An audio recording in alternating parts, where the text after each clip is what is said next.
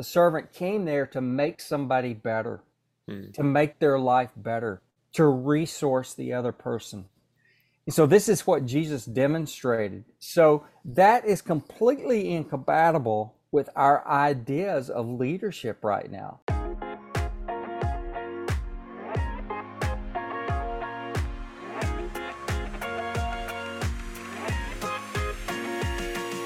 Well, hello and welcome back to the Living Sent podcast. I'm your host, Justin Wester, and this podcast exists to help you live like an everyday missionary in your household, neighborhood, your workplace, and your city. And if you are new to this podcast community, I wanted to let you know that I release a new episode on the first Wednesday of each month. And my promise to you is this, that I will work very hard to bring content that is valuable to you, your church, and your organization. You know, if you haven't left a review yet on this podcast, I'd encourage you to do so. Sharing how this content has impacted you not only encourages me, but it puts some wind in my sails, and it also helps others, really, by expanding this podcast reach to those who would benefit from it as well. So a big thank you in advance for leaving a review, rating the podcast, and sharing it with a friend. Well, I mentioned last month that we've got a few interviews lined up for this year, and this is the first one for 2024. And I am really excited for you to hear from my friend Lance Ford, because he's written a new book. It releases this month, and it's called The Atlas Factor: Shifting Leadership Onto the Shoulders of Jesus. And I know that many of you who are listening are leading in some way, shape, or form.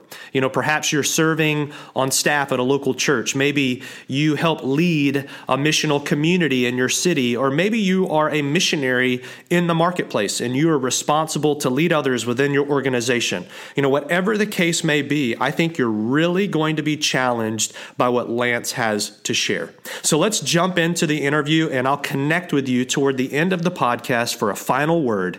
Here's my interview with Lance Ford. All right, well, welcome to the Living Sent podcast. I'm so excited to have Lance Ford on the podcast today. He has just released his latest book. It's called The Atlas Factor: Shifting Leadership Onto the Shoulders of Jesus. Like the image itself on the cover of the book kind of caught me. I think for many people, and I was one of them, you're familiar with that image. You know, this person holding up the world. Right. But that's actually like an ancient Greek mythological god, right? Like, wasn't he punished to hold up the world? Yeah, he was punished to hold up the world, right. And, you know, when I think about leadership in the church, sometimes there's a pressure there, or sometimes there's an expectation there that makes leaders think, I've got to do just that. Mm-hmm. And you share a little bit about this, but I'd love to hear from you on this. Was there ever a time in your story where you thought, okay, I'm acting just like Atlas, like I'm trying to hold up everything, be everything to everyone? And if so, like, how did you start to rethink that? Like, how did the Lord change that perspective in your life? Yeah, well, there was a couple of things. So I'd led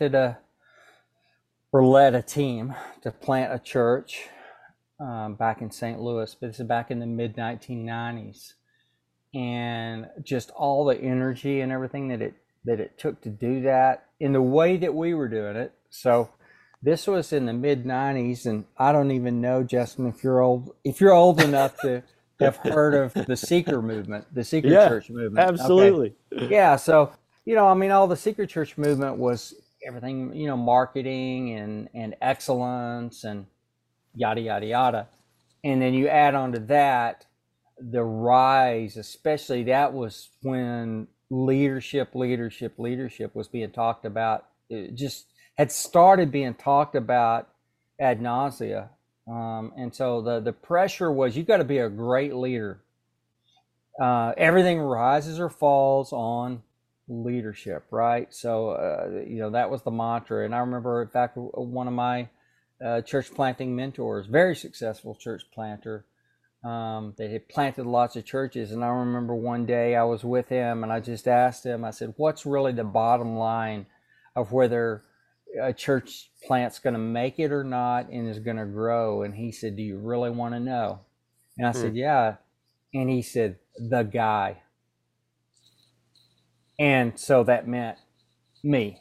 You know, it's all on you, not Jesus. Not that Jesus is building his church, but it's all on the dude, on the guy, and that pretty much is the ideology in most church planting. Is that you have to be this fantastic leader. And so I, after 10 years of that, planting a quote successful church, starting to grow it and everything, I just got worn out. I got, people will call it burnout, but it was more than burnout. It was just, even though we were quote being successful, but I was feeling something is off about this whole way of doing it. Now I had no language for it. I had no idea because I was thinking the way everybody else was thinking. I mean, I was reading everything. I had my subscription to John Maxwell's Enjoy Club. And I couldn't wait every month to get my cassette tapes and notes from him, and I was I knew my Amazon delivery guy by first name because he delivered books to me about 2 or 3 times a week. And so I had a giant library of leadership books, but the pressure of it finally just was like, there's got to be a different way. Something's messed up here. And so that's what started me on the journey. Yeah. Well, I mentioned to you that in 2013 I was in Lynchburg, Virginia, working for Liberty University at a department called the Center for Ministry Training, and you released a book. I think it was in 2012 called Unleader, and I mean that's over 10 years ago now, and some of what was in Unleader carries over to the latest book, The Atlas Factor. Like, if you could hold those two books kind of in tandem, how would you say that the leadership culture in the church in America has changed? Has it changed? If so, how? Like, what does it look like today compared to 2012? Yeah. Well, here's the biggest thing that's changed is that we've had so many leaders exposed and called out for the things that I was talking about in Unleader in 2012. Now, back then, a lot of people thought I was, had lost it. Was like, what, there's not a problem. What's wrong with you, man? And so I was, and I don't claim that I was a voice crying in the wilderness, because there were some other voices. I mean, David Fitch had already written some really good stuff about it, and was saying some good stuff. There was a blogger in Canada, a great guy named Bill Kinnan, who was blogging and saying good stuff. Brad Sargent is a guy that doesn't get near enough credit. Brilliant guy that's been saying a lot of this stuff for a long time. I think I kind of was able to kind of curate it and put it together, and then put together a lot of my own thoughts and everything. But the biggest thing that's changed is the exposure. And because up to that point, when you would have a leadership crisis in the church, when a pastor would go down, it usually was just because of some type of sexual impropriety. Now we started having guys going down. Sometimes there's a mixture of that. Sometimes that's included, but there's a lot of them that are going down even without that, because they are being called out for bullying, for abusing their staff, for pride, for these types of things. And so I think that's the biggest thing that's changed, is now there's starting to be an opening. I mean, when you get, and Driscoll was really the first big name that went down in 2014. And then, of course, when you have Bill Hybels go down, that's as big as it gets. I mean, he was probably the biggest shaper as far as for the attractional church. For what we see today in the church, most recently, the way that they put systems together and training and everything, he was incredibly influential. And so when you get Hybels going down, anybody's touchable. And then you, of course, Rabbi Zacharias. We could just go on and on and on. James McDonald, and it's so many of the same things.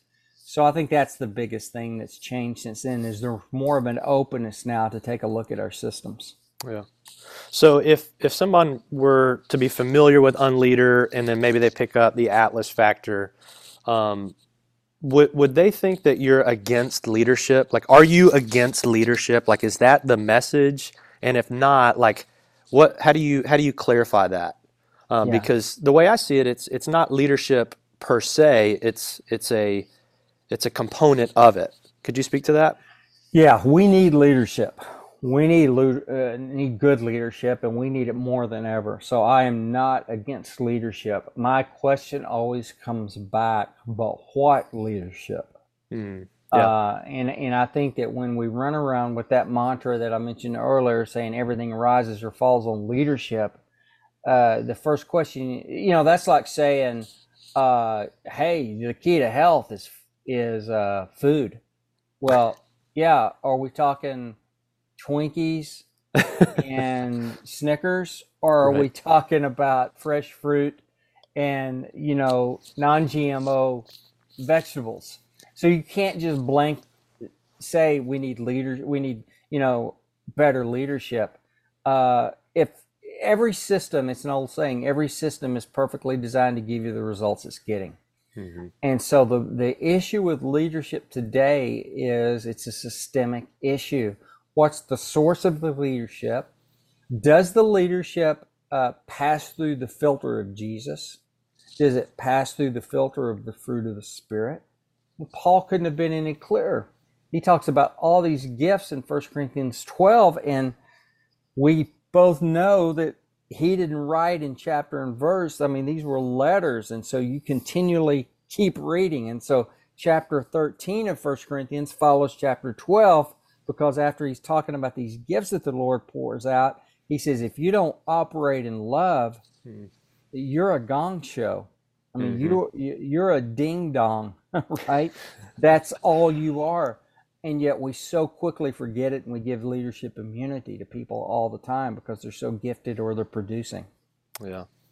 I wanted to read something because I thought it was really well stated on page 58. You said, "Do we need leadership in the church? Absolutely. Do we need better leadership? That's an understatement. The error is that we've made leadership a position rather than a product." You say, like fruit and vegetables. The person who cultivates fruit and vegetables does not call herself a tomatoer or a cucumber, or she's a gardener or a farmer. Leadership in the church must be seen in the same way as an outcome. Those things are outcomes of the gardener or farmer. Good leadership in the church is the fruit of humble servants who have emptied themselves of selfish ambition. In the church, we are all servants, and the outcome of faithful servants is leadership. And I thought that was really clarifying. And you talk a lot about servanthood, and I wanted to see if you would speak to this. Why might servanthood be a better posture than leadership, what we've always heard, and what happens when servanthood is the goal rather than just great leadership? Yeah. Well, I think that it's classic reductionism, the way that we look at servantship or servanthood in the Bible. Uh, because if you were to ask, I mean, I can't imagine any pastor or any leader that wouldn't claim to be a servant. Hmm.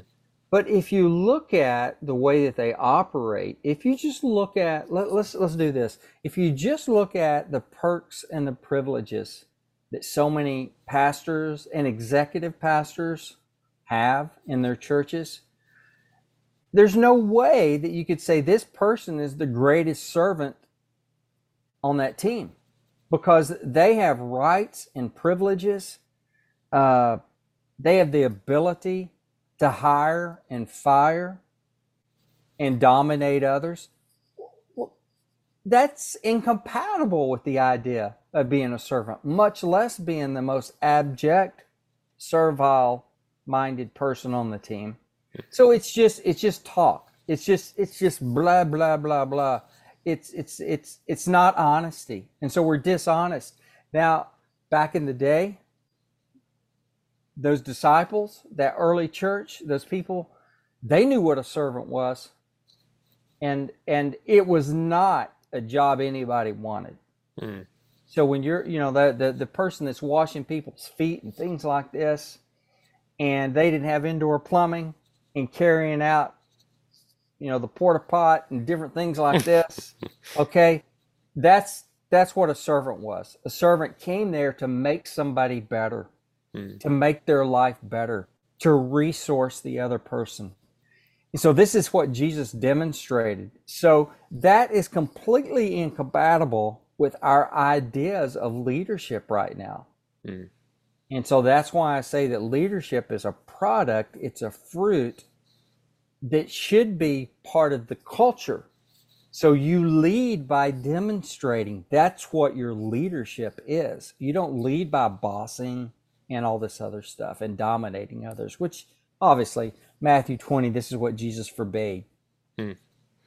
Yes, entirely different postures. And I think about the last night that Jesus has with his disciples, and what does he choose to do? He gets in the posture of a servant. And that is, I think about the disciples even after Christ was raised from the grave and then ascended into heaven. Like that image and that memory must have been burned in their mind, Had to like be. forever. Yeah. So yeah, I think you're spot on.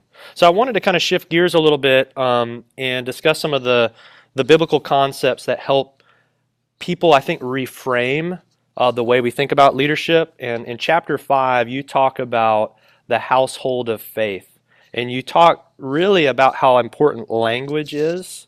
So if someone were to be listening today, we've got people leading in local churches and leading some nonprofits. What if they just said, well, language is language. It doesn't really mean anything. Like, who cares if I call them a hireling or an employee? That doesn't matter, just as long as they get the job done and do what they're supposed to do. Like, how would you coach that person? What might you say to them to help them kind of begin to rethink some things? Yeah, well, that's a really good question. The first thing I would say is that it's important to understand why language matters and how powerful language is in shaping a culture. And whether this be a culture of a city or it be a culture of a corporation, culture of a family, small group, whatever, everything has culture. And so the language that we use goes a long way, not only in shaping that, but to constantly calibrate it back to whatever it is. And so this is why language matters. And so if I call somebody an employee and I'm the boss, that's a distinguisher immediately. That's a power distinguisher. So every time that word is uttered, boom, it readjusts. It sets you back in your place. Okay? But you work for me. Well, that concept, where is that concept anywhere in the New Testament of the way that the church works? That comes straight out of the world. Now, this goes right back to what Jesus is saying in Matthew 20. The Gentiles exercise dominion or lord over one another. It will not be so among you. The greatest will be the servant, right? The last will be first.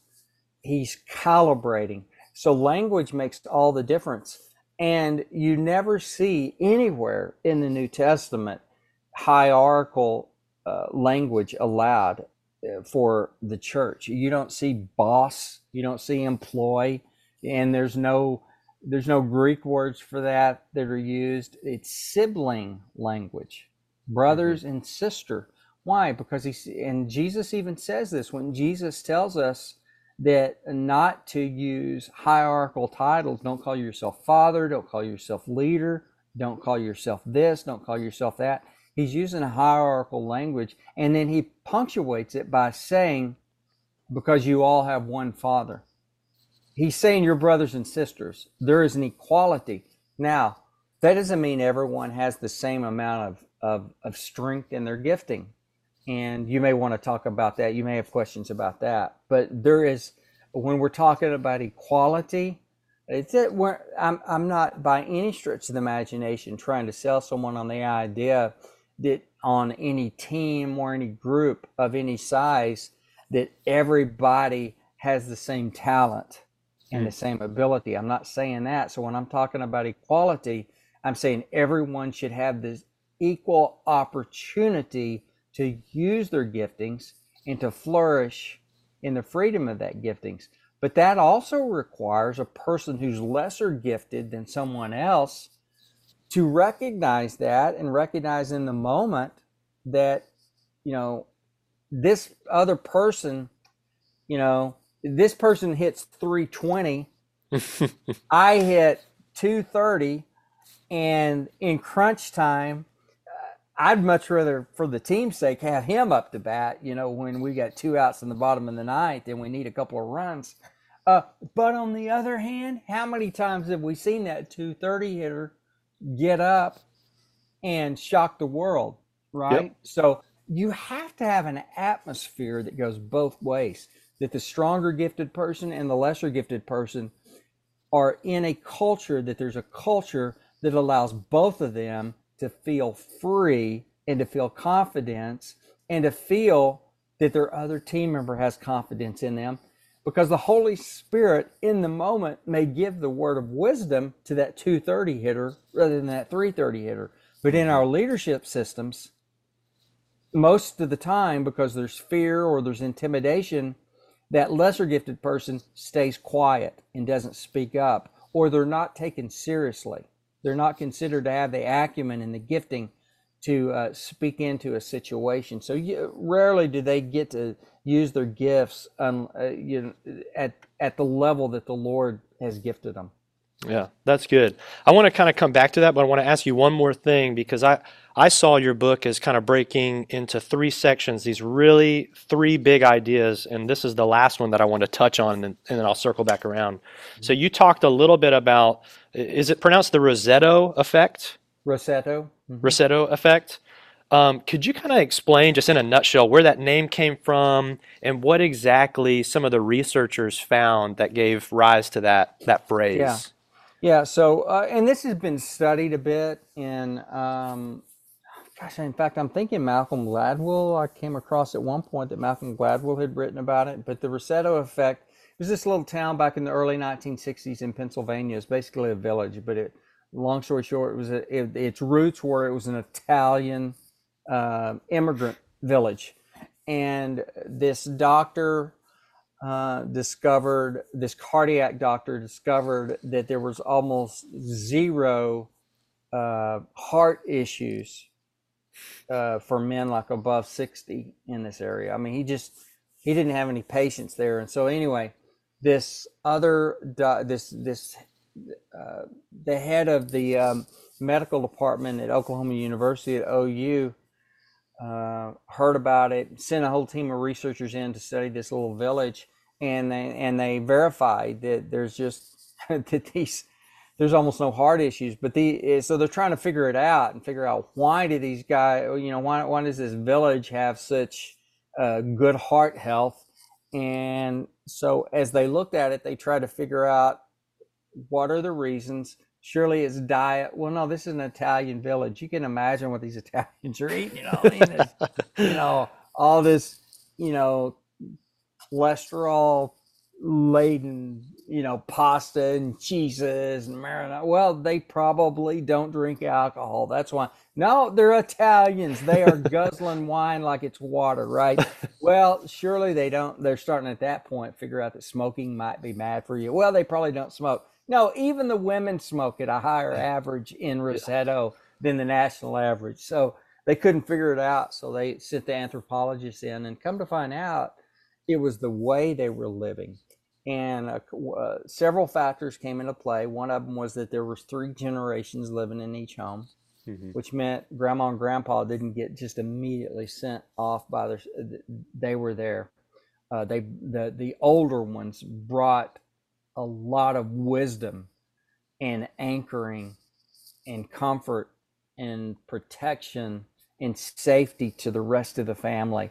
They were there to help the young moms, and yada yada yada. So that was one of the factors. They found out that people were very neighborly, that it was a tight knit village that helped one another. that even the more wealthy didn't flaunt their wealth, um, but because of the way that they lived. And so there were several other factors, but that all basically the reason they had a good physical heart was because they had good hearts. They were good towards one another and the way that they lived. And then about 20 years later or 30 years later, they came back and studied Rossetto again. And they were back at all the national averages as far as heart health as everybody else. But a big part of the reason was that they could conclude was because the churches had been moved out of the center of the village, and neighborhood churches had gone off to the edge of the suburbs where land was cheaper and the freeways would hit them. And privacy fences had evolved. No longer did you have three generations living together, and the heart health suffered Wow. because of it too. So that was some of the things. Yeah, that's wild. You use that story to kind of springboard into the importance of embracing eldership and local elders in leading churches, correct? Like how Yeah, help people connect the dots there. yeah. Well, I'm glad you, because that was a key factor. I forgot to mention that other thing. They had not only were they living with three generations in the household, they also had created a town council of elders of the older people. So they had older men and women on this town council, and if neighbors or residents were going to bring a lawsuit against one another, had some type of a conflict, so they had this deal that said you can't proceed with your lawsuit until you at least give a shot at sitting down with the elders Wow. and let them try to arbitrate and see if they can. And so it almost eliminated to 100% any lawsuits, because usually these elders, the older people, had the wisdom and the solitude and the inner peace to be able to bring most of the conflict to an end. And it was a beautiful. And so as I had studied the Rossetto, I thought, man, in most of our churches, we don't look at eldership that way. We don't view it that way, right? We usually view it as, well, you got to find some of the sharpest businessmen, and it's usually guys, it's usually men. So you got to find some men that have been successful, bankers, lawyers, executives, and these will be the ones that. And the second thing is the job description. So they're here to make financial and strategic decisions on what the church does and what the church goes, or where the church goes. Well, you just don't find that ideology, nothing anywhere close in the New Testament to that being what an elder is. So first off, elders are older ones. They are older ones, and one of the things that I found, and I tell you, young church planners don't like it when they hear me say this, but they don't like it at first until they can kind of noodle on it a little bit. But I would say this, and you can just start pulling up church websites of young churches, and you look at the list of elders. Some of these guys aren't even shaving yet. Okay, yeah. So I mean, they're not elders. Okay, they're I think in the book I call them elder-ish or something. I forget Sure. what I call them. They're elder-ish. And the only reason that they're elders is because the church is so young. It's such a young group of younger people that these are the oldest or the most experienced, in the group. But even as the church starts growing and starts attracting or drawing in older men and women, rarely are those elders leaned into and allowed to cultivate their wisdom and import their wisdom into the body. And so I've looked at this for years and years and years, and I mean, I've coached a ton of church planters over the years, and one of the things I've said is, look, you really need to pray in and look for older men and women, because they've got so much gifting to pour in. These are your elders. And this doesn't mean that a younger person or younger. I believe that you do need some younger blood in your elders, because the younger ones have the strength to run. And so it's like, and I was one of those guys, but now I'm the older guy that can sit on the porch, have a conversation with the young guy, sit there with my coffee, pat him on the back and say, go get him. That's right. That's right. So it's just a different role. It's a different place, but we need both. And I think that there's a ton of wisdom in the body because of misalignment, that it's dormant. And you see that the role of elders is prevalent. I mean, it's interesting. The word pastor is only used one time in the New Testament. And yet everybody's called a pastor. But you see elders dozens of times in the New Testament. And it's never the elders over or the elders that were the businessmen. The word is always the elders among them, shoulder to shoulder. So it's not this hierarchical decision-making role primarily. No, it's sage. It's the sages that are there.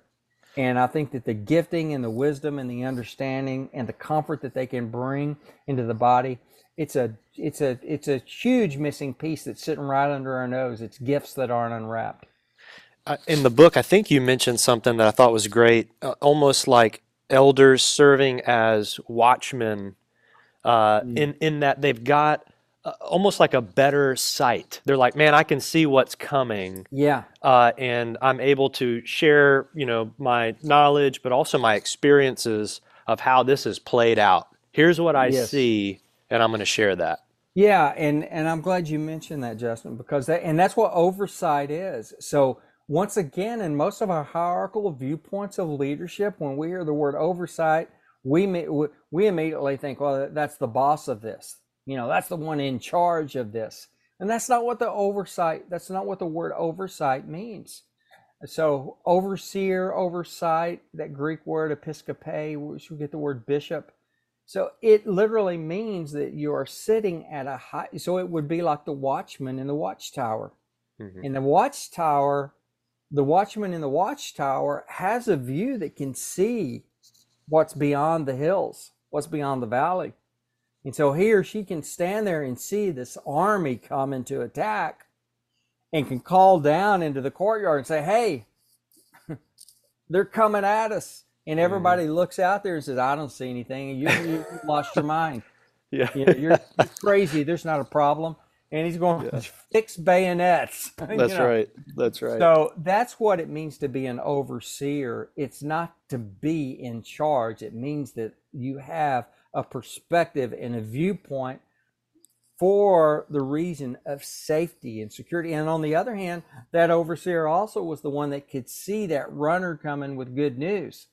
And you remember the scripture, how blessed, is are we because of the feet of those who bring good news, because they could see they didn't have texting, they didn't have internet, they sent messages with runners. And so if the runner really was picking up his pace, they could tell by the way a messenger was running, if it was good news or bad news. And so they would be screaming down to everybody, hey, there's good news coming. We must have won the battle or whatever. Right. So that's part of being an overseer. And but we've pretty much shut most of that down in the church. Well, I kind of wanted to shift the conversation as we draw to a close here to, giving some people some practical steps, and I shared this before. It's like the first time I came in contact with some of your work, it was a little bit of a shock. I think in this book in particular, you tackle some big ideas, you tackle some of our preconceived notions about what leadership is in general. If somebody's listening right now and they're just a little like shell shocked, they're like, oh man, like my whole world is kind of blown up right now. I'm thinking through so many things. What would be like a next step for them? How would you coach them in taking a more critical look at some of the systems and structures in the organization where they serve? Yeah. Well, the first thing like when I work with teams or work with churches, to do the very thing that you just said is we take an evaluation. I've got a lot. In fact, I think at the end of just about every chapter in the Atlas Factor, I have questions for teams. And, a lot of our books do that. And sometimes it's just like, it's kind of like filler stuff or whatever.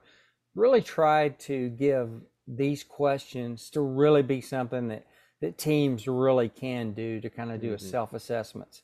Because a lot of times, especially the ones that have the most authority in a church, they think everything's fine. They think everything's good. Yeah. And part of that is because they do have the power. They have the freedom.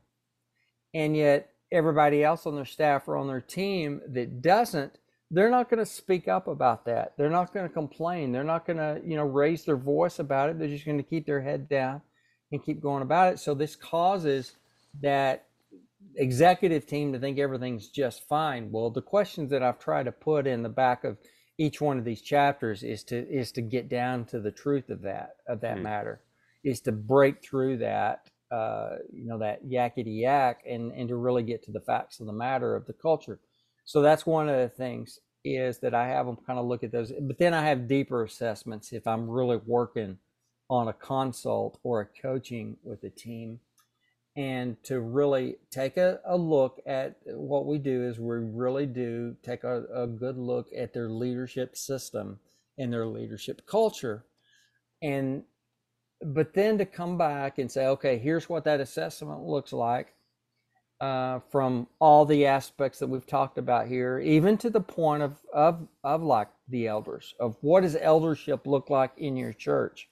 Because the point is, hey, is there some missing strength and wisdom here that's sitting in your pews that could be activated? Because the other thing about elders, for instance, is there's a lot of older people that think it's game over for them, that they're not useful. They are a gold mine that's just usually sitting dormant. So it can help their lives too, because they get to be used by the Lord again and get in the game.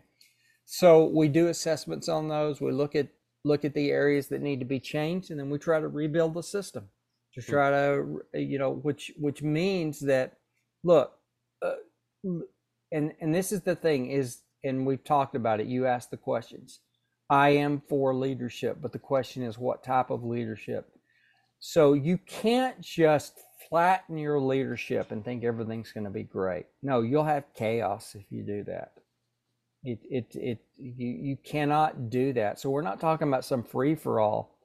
And so the way that we rebuild the systems is we create a system of micro agreements and processes. Like for instance, we talk about the advice process in here. So how does decisions get made? We talk about a dismissal process. What does that look like? Well, the dismissal process in most leadership systems is one or two guys at the top have the authority and power to dismiss anybody at any time. So how do you replace these systems, and what is the new operating system? So that's a big part of it, is coming in and working through and seeing what needs to be changed in that, and helping teams rebuild their leadership system to one that is more congruent and is lined up with the way that we would see the body of Christ should be lined up with her head, Jesus. And that takes a lot of work. That's an understanding. That takes an understatement. That takes a ton of work. And what I find is that many people would rather inherit an old system just because it's done and they don't have to think about it, versus putting in the work to really interrogate what it is they're inheriting. And so I commend you for that, because I do think it's a worthwhile process. If we are going to align to the head that is Jesus of the church. I mean, that's the whole reason that we do what we do. We're serving him and through his power. And so I really appreciate that. As we're wrapping things up here, I wrote just a couple more things down. If somebody's listening and they're really starting to wrestle with some of this idea and they want to start moving in that direction, parting words for them, where would they go? How would they get in contact with some of those resources that you already mentioned? Well, we do have a website, and It's theatlasfactor.com. If someone wants to, in fact, there's a contact form on there and everything if you want to go on there. But or just email at info@theatlasfactor.com. But the book can be found at any bookseller, Amazon, Barnes and Noble, all those kind of things. But they also can buy the book in bulk through our website. Okay. There's different ways to do that, but that's the way that we can be gotten in touch. Awesome. And directly with you through that website as well? Yeah, absolutely. I mean, I see all those emails and I try to respond pretty quickly. I think I do respond pretty quickly. So that is a good way. Now I need to confirm this. I think that our webmaster has because this is all new. Yeah. Because the book is, just come out, but I think I have I know I have an email address that's Lance@theatlasfactor.com also. Okay. So either info@theatlasfactor.com or Lance@theatlasfactor.com. Awesome. And we'll link to all the websites and email addresses in the show notes for people to touch base with you that way as well. Hey, Fantastic. Thank you so much for your time, Lance. I really, really enjoyed doing this interview, reading The Atlas Factor, and I hope to have you on in the future as well. I know you're going to continue chipping away at some things, and I'm always following what you guys are up to. So thanks again, and you take care. Thanks, Justin. Wow, there's a lot there to process, and maybe that scrambled your eggs a little bit, so to speak. And if so, I wanted to remind you that the transcript from this episode, as well as some additional questions and resources, are available to you when you download the show notes from this episode, and they're free. So to get them, all you need to do is head over to my website at justinwester.com. Just navigate to the podcast tab, and you can download them from there. I'd love to hear from you this week. Maybe even it's related to this month's episode. If you'd like to reach out to me personally, again, just head over to my website, click on the Connect tab, and I'd love to hear from you that way. Well, that's all for this month. Remember, you don't have to live sent, you get to. We'll see you next time.